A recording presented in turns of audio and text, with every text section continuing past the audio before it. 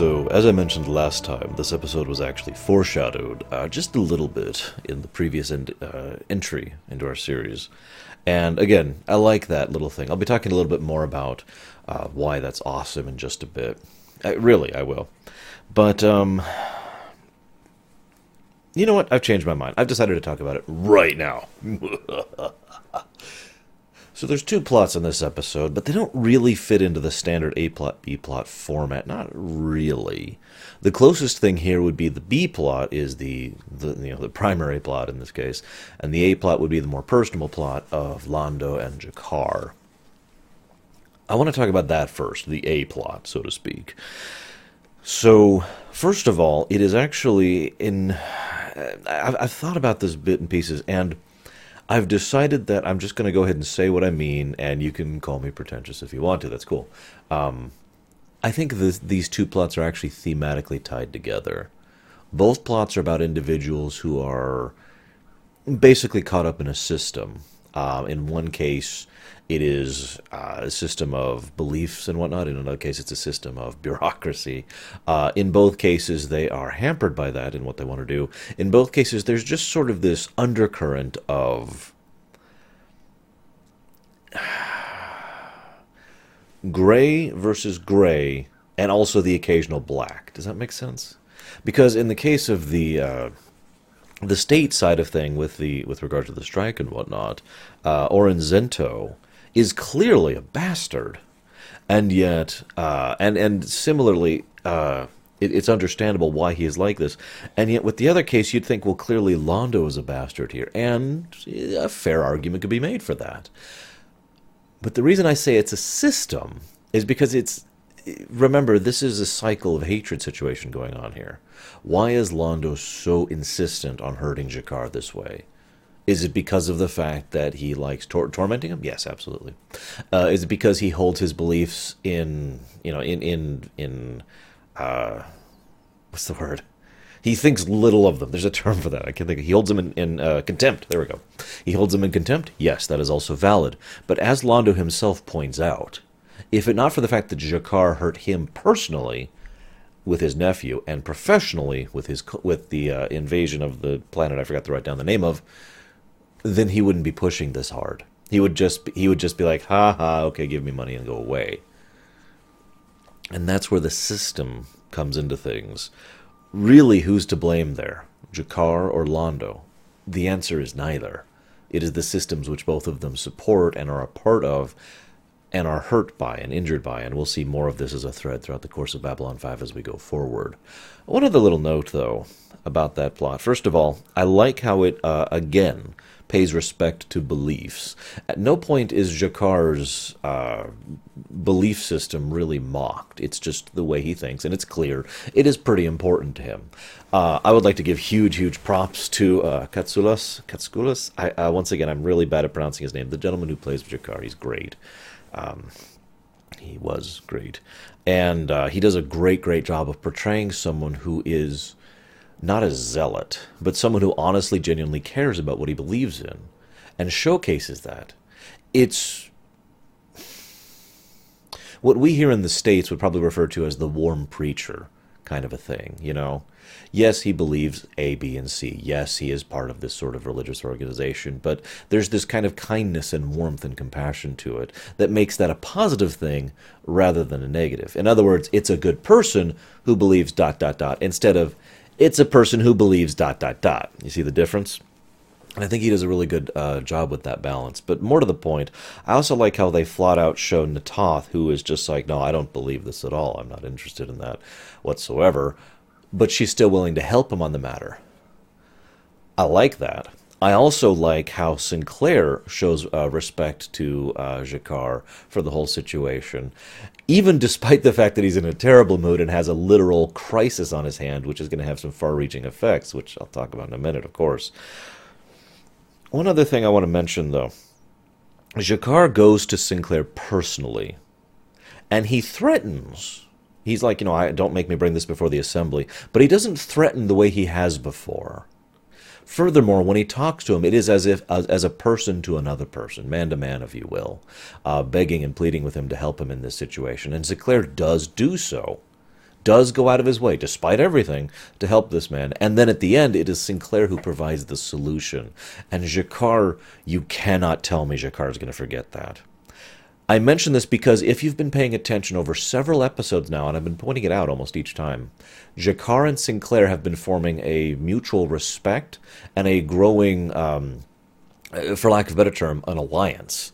There is a great deal of camaraderie that is slowly building between the two, and G'Kar, someone who at the beginning of the series was clearly portrayed as the bad guy, is slowly softening up as a process of this, because, and this is great, it's not that G'Kar is more or less of a bad guy. That hasn't really changed. What has changed is now he doesn't have to constantly have his mask up, because he trusts Sinclair enough to show a little bit more of the real G'Kar to him, and because he's showing it to Sinclair, he's showing it to us, the viewers. Really nice touch there. I just want to say one of the things I love most is the unstated consequence of the strike. In other words, if this goes down, it will not just be bad for Babylon 5, which it would, and bad for the people involved, which it would. It would be another precedent set. In both sides, too. More workers might be encouraged to strike, and at the same time, the Senate and the Labor Committee might be more inclined to bring harsher methods down. Escalation was a very real threat. Now, escalation is not a guarantee. I've talked about escalation a lot in everything, not just on my show, but in real life, because it's one of the most fundamental aspects of human society, and therefore is basically omnipresent. But escalation is not a guarantee. And I mention that because I've been called out before. Oh, well, you say this could happen and this could happen, but it didn't and it won't. Yes, absolutely. I'll bring you a direct example. Dragon Age Origins. During my lore run of Dragon Age Origins, I sat and talked for like 20 minutes about the consequence of pretending that this was a holy symbol to the troops who was given to, and the pluses and minuses and the long-term reaching effects of that tiny little decision. Now, that didn't turn into a big thing, but it could have. You see why that's such a razor's edge thing. At no point should any such decision be made so flippantly. I will say that the woman in charge of this, I can't even remember her name, the blonde-haired woman who was the workers' representative, I got the strong impression throughout the entire episode, all the way to the end, that she didn't really fully understand the total consequences of what she was acting. She understood it on a personal level. She says it flat out to Sinclair. There's a good chance that there will be violence. There's a good chance that there will be deaths, just like in all those other strikes that happen. She lists examples, but she doesn't really think about the long-term potential consequences, which Sinclair absolutely is, and he mentions that at least once in the episode. I do love the portrayal of the day-to-day business. The beginning of the episode, and just rewinding a bit now. At the beginning of the episode, it's very hectic. It's very down-to-earth. It's like, okay, we got this here, and we got this here, and this ship will go here, yada, yada, yada, right? Believe it or not, I really like that. Now, maybe it's because I'm a ship guy, so I kind of like ports and harbors and that kind of thing. You ever been to Norfolk? Anybody who's watching this? Norfolk shipyards. It's big and very hectic, and oh my God. That's kind of the feeling I got from the beginning of this. It was a good way to get across that sensation that Babylon 5 is a bustling port. It's one thing to say those two words, bustling port, but they do a really good job of showing it, and I absolutely appreciate that in the way they present that. There's also tiny tidbits throughout the episode, literally just a few seconds cut away, and you hear audio in the background. It's like, oh, it's another 3-hour wait or whatever, to show that this is still a bustling port. Very well done. One thing I love about Babylon 5 is it takes things that you wouldn't think are interesting and makes them interesting. In this case, what is the primary core element of this episode, other than the system thing, which I'll talk more about later? What is causing all this drama? Budgets. When was the last time you remember watching a show or movie or playing a game where budgets was interesting? I mention this because I love it when anything pulls this off. Actually, a favorite example of mine of this is The Next Generation. I can't remember the name of the episode. It's a two-parter. Chain of Command, I want to say, is the name of the episodes, where they actually managed to make duty rosters interesting. I'll talk about that when we get to TNG, but still. So budgets, they actually make this interesting because it's a convincing problem. We have actually seen, personally, the consequence of the budget problem. There has been a death, An individual has died. Never mind the loss of cargo. Never mind the repairs which are going to happen. Never mind the fact that now they've got a worker strike on hand. All of that is just backlog to the fact that someone dies right at the beginning of the episode. And it really showcases how much budget can affect things on a personal and on a macroscopic scale. I love it. I love how they do that, because that's what they do. They take budget and they do something with it. They don't just have a man, the piece of paper, and into the fourth quarter we will have to do... No, that's not going to make interesting television. What they do is they show what happens when the budget goes the way it goes. I'm not going to say wrong, although it is possible it's wrong, but we don't actually know. I love how Babylon 5 does it. They never really tell us right or wrong. I love that. So... we also see the methods by which budget actually matters. I'm just going to go down my list here that I've written down. The infrastructure of keeping something as huge as a station running, never mind the fact that this is a major trade port hub. Speaking of which, keeping trade flowing. Supplies for the actual station, for the people working on the station, for the people living on the station, for the people who are near the station but are using this as a warehouse or a trade port, the livelihood of the individuals on the station, and again, we see that on a personal level, and of course, security. Now, I like this one. This one never comes out right in this episode, but it is implied. Let's say for a moment that the workers acquiesced, and they said, fine, we will bend over and let you take us over the barrel. Well, what if in that situation we now have that is a security risk. I don't even need to explain this. We've already seen this with the gambling guard in a previous episode. That is a security risk. You now have disgruntled workers who are underpaid. That makes it's already easy enough to bribe people to make something happen when they are already upset with their jobs and already don't make enough money in order to really subsist properly. They are now incredibly susceptible to bribery. Now, if I can explain what I mean by this really quick, one of the things I used to... My boss once said, back when I worked network security as an anti-hacking team, a white hat, was there's no such thing as absolutely secure, and most security features are there to keep innocent people out. The point behind that statement was someone who is sufficiently motivated and sufficiently supplied will penetrate any defense, period. All that matters is their versus your. Okay? You with me? So the general idea here is the more security you have, the more you're going to discourage. So anyone up to this point is no longer going to bother with unless they're very, very motivated. So they're not even going to bother to try. Anyone up to this point, right around here, they might try, but there's a chance they'll be stopped. And of course, these people are going to get through whatever, right? What this does by having disgruntled workers who are underpaid is this lowers your relative security rating down to here. So now it's not just that people are going to be able to bribe their way in, it's more people. People who have less money, people who are less motivated, people who are less supplied now have access to your station. By contrast, well-paid workers who are well-motivated, who actually think that their commander cares about them and is on their side, that technically raises the security bar much higher, and thus makes it more secure station. You see where I'm going with this? This is another reason why Sinclair was an awesome commander. He was really good at getting people on his side and trying to find a way to make people work together. He was good at trying to find that third solution. I'll talk more about that later, though. So I do feel really, really bad about Sinclair's position, but I just realized I don't want to talk about that yet. So I like the music of this episode. I've talked against the wallpaper music idea. I hate the wallpaper music idea. I understand that it's a valid perspective. I understand it's something that some people actually portray as the correct thing to do in television. I get that. I don't agree. For those of you who have not heard me talk about this over on Voyager, in summary, the wallpaper music concept is you want music that doesn't draw the attention of the audience.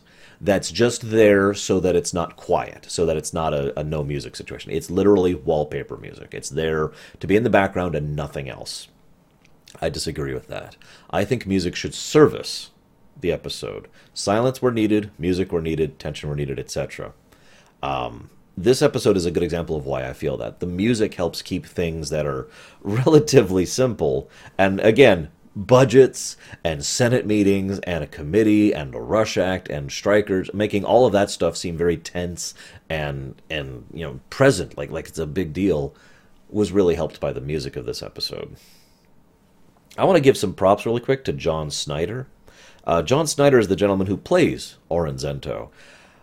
He's done a couple of things over the years. Probably what I remember him most for is over on Star Trek, of course, because Star Trek and Babylon 5 trade actors like their candy. I'm serious. I'll keep pointing them out as we go through the series. But I remember him from the episode Masterpiece Society over in TNG, where he played a bureaucratic bastard who was basically an obstinate obstacle to progress. So, in this episode, he plays an obstinate obstacle to progress who is a bureaucratic bastard. So, it's nice to see that he's got his niche filled there. However, one of the things I like is the fact that they actually make a good point. I should say, he makes a good point. Some people seem to think that those in power above them are a bottomless well of money. And that is not true. I'm going to try and explain what I mean by that in a total vacuum. No real life politics into this, okay? Let's just leave that aside. The reality that governments spend way too much money on stupid thing is true. Okay, But a budget is an actual mandatory aspect of a government. Even a government that had no corrupt leaders, that had no stupid spending, is still going to be always a slave to budget because they don't have infinite money. They do have a finite resource situation. And they have to work with that. And I like the fact that that is actually presented here as the primary counter-argument. There's actually only two arguments that Zento gives for his side. One, their strike is illegal. They are on contract, and they are not allowed to do this by contract. And number two, we don't have the money to give you. It is worth noting that the money Sinclair gives to them came directly from the military budget. That's how budget works. You have a pool of resources. You have to allocate it. That's actually what the term budget means. To part and parcel, right? So that has consequence. That money didn't come from nowhere. The military is now out $1 million+ credits, or however much it was, to try and keep these people happy. Now, do I think that was the right decision? Absolutely. I do think that they were overspending a little bit on their military, and that can be fixed. And we're pretty sure there is actually corruption in the government as far as the politicians and whatnot, and I'll talk about that in a moment. But even in a flat, empty situation, if you are trying to run your country, your nation, your government, whatever, and you're trying to be fair and kind and just to everyone, you're going to go bankrupt. That is the unfortunate reality of a finite resources situation. You have to cut back. You have to trim. You have to find some kind of a budget that makes things work. It's unfortunate, but it's true. That being said, that is doable. That is something that can happen. That is something that should happen. Which brings me to my next point about that corruption thing. So I mentioned how neither side was really portrayed as the bad guy, and Zento's probably the exception to this. But I mention that because I don't think the Senate are the bad guys in this either. Nor do I think the committee was, nor do I think they're budget people. They keep, several times in this episode, they talk about their experts back home. I just realized part of the reason I like this episode is because I love economics, and it's an episode about budget. Sorry. So they've got experts back home, right? This is endemic of the overall theme of this episode, which I'm going to be leading into here. Those experts have said that Babylon 5 can make things work with the budget they have. This is provably not the case. Reality disagrees with the paper. Now, people adhering to paper over reality is such a common thing in fiction that it's silly, probably because it's such a common thing in reality. I can speak from personal experience within the last month of having to deal with reality not agreeing with paper, and the paper telling me, no, you have to adhere to this because screw you. I just finished my taxes.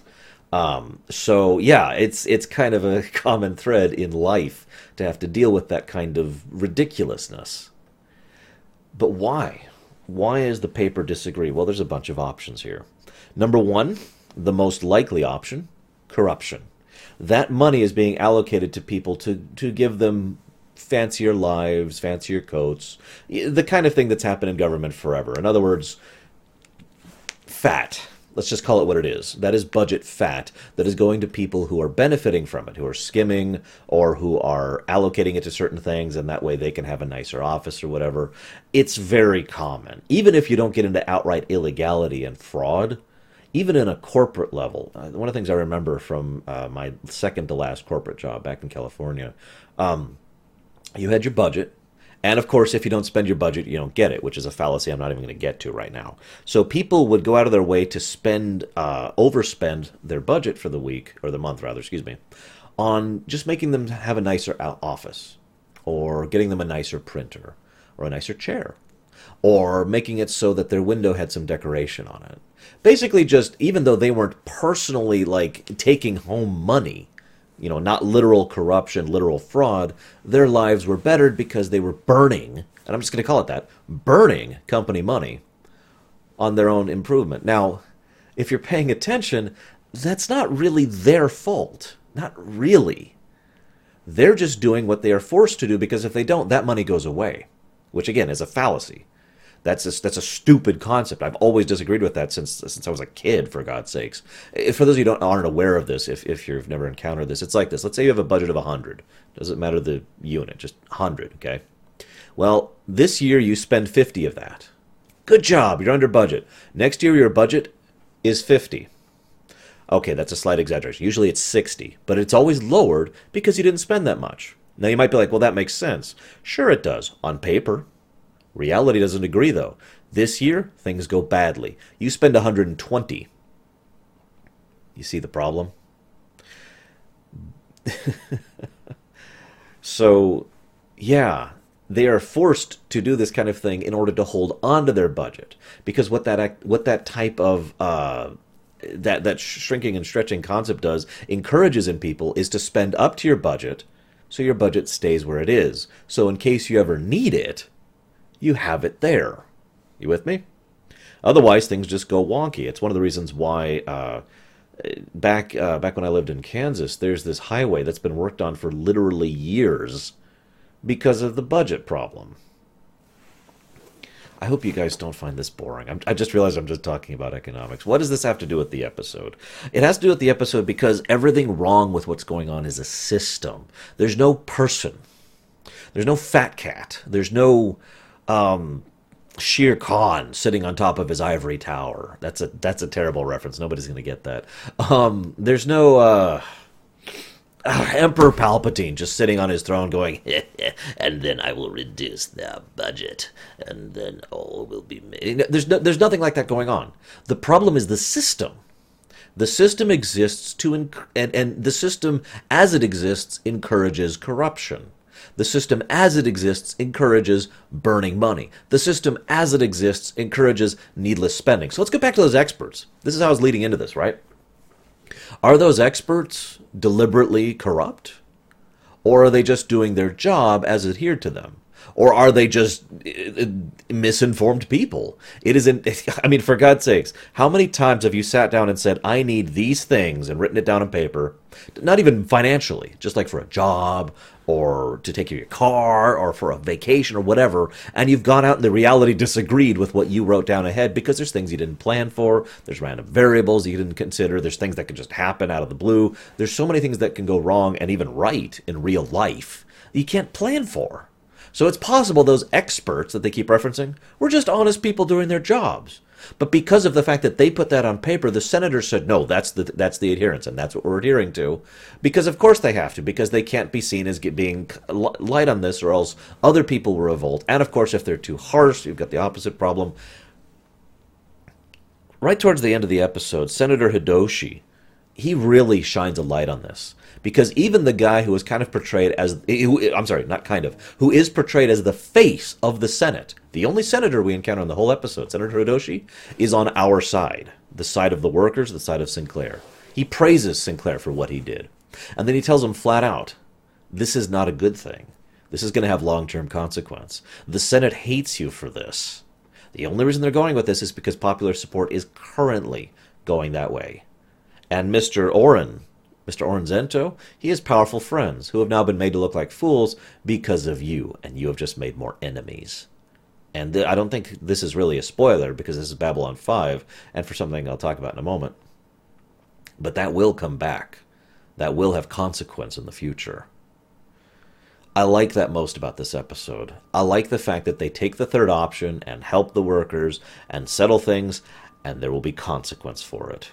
It is not an easy out. It is an out, but it is not an easy out. It doesn't just fix everything with a Band-Aid.